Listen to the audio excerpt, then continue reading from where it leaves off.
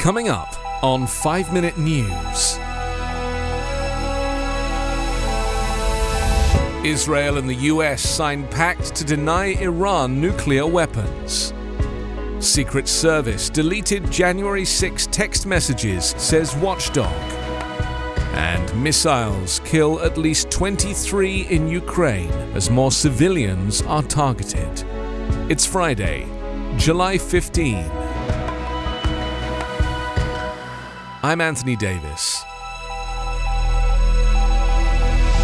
President Joe Biden, along with Israeli Prime Minister Yair Lapid, signed a joint pledge on Thursday to deny Iran nuclear arms, a show of unity by allies long divided over diplomacy with Tehran.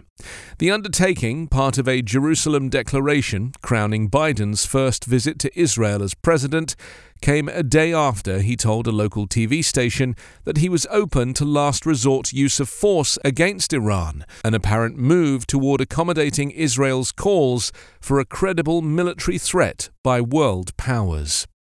Washington and Israel have separately made veiled statements about possible preemptive war with Iran, which denies seeking nuclear arms for years. Whether they have the capabilities or will to deliver on this has been subject to debate, however. Thursday's statement reaffirmed US support for Israel's regional military edge and ability to defend itself by itself. Widely believed to have the Middle East's only nuclear arms, Israel sees Iran as an existential threat. Biden described preventing a nuclear Iran as a vital security interest for Israel and the United States, and, I would add, for the rest of the world as well, he said.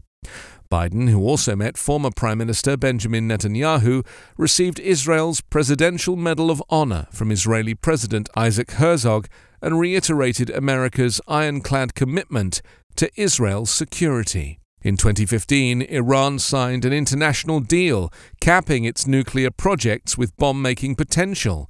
In 2018, then US President Donald Trump quit the pact, deeming it insufficient, a withdrawal welcomed by Israel, but one that destabilized international security. Secret Service agents deleted text messages sent and received around the January 6 attack on the US Capitol, even after an Inspector General requested them as part of an investigation into the insurrection, the government watchdog has found.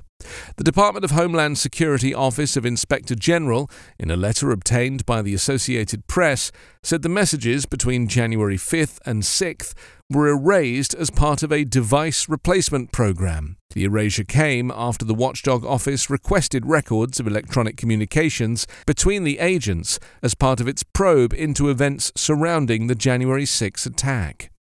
Additionally, Homeland Security personnel were told they couldn't provide records to the Inspector General, and any such records would first have to be reviewed by DHS attorneys.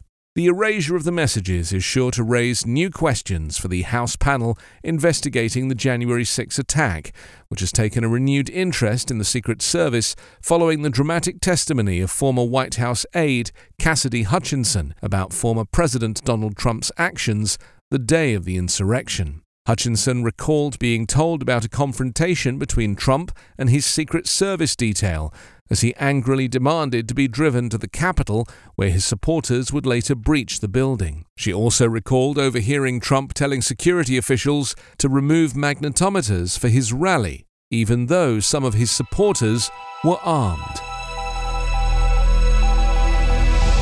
Russian missiles struck a city in central Ukraine on Thursday, killing at least 23 people and wounding more than 100 others, Ukrainian authorities said. Ukraine's president accused Russia of deliberately targeting civilians in locations without military value. Officers said Kalibr cruise missiles fired from a Russian submarine in the Black Sea struck a medical center, stores and residential buildings in Vinnytsia, a city 167 miles southwest of the capital, Kiev. Vinnytsia region governor Serhiy Borzov said Ukrainian air defenses downed 2 of the 4 incoming Russian missiles. National Police Chief Ihor Klimenko said only 6 bodies had been identified so far, while 39 people were still missing. 3 children younger than 10 were among the dead. Of the 66 people hospitalized, 5 remained in critical condition, while 34 sustained severe injuries, Ukraine's State Emergency Service said. Along with hitting buildings, the missiles ignited a fire that spread to 50 cars in a parking lot, officials said. Russia denied targeting civilians. Head of the state-controlled Russian television network RT said on her messaging app channel that military officials told her a building in Vinnytsia was targeted because it housed Ukrainian Nazis. President Volodymyr Zelensky accused Russia of intentionally aiming missiles at civilians and repeated his call for Russia to be declared a state sponsor of terrorism. The strike happened as government officials from about 40 countries met in The Hague, Netherlands, to discuss coordinating investigations and prosecutions of potential war crimes committed in Ukraine. You can subscribe to 5 Minute News on YouTube with your preferred podcast app. Ask your smart speaker or enable 5 Minute News as your Amazon Alexa flash briefing skill. Subscribe, rate and review online at 5minute.news. 5 Minute News is an evergreen podcast covering politics, inequality, health and climate, delivering independent, unbiased and essential world news daily.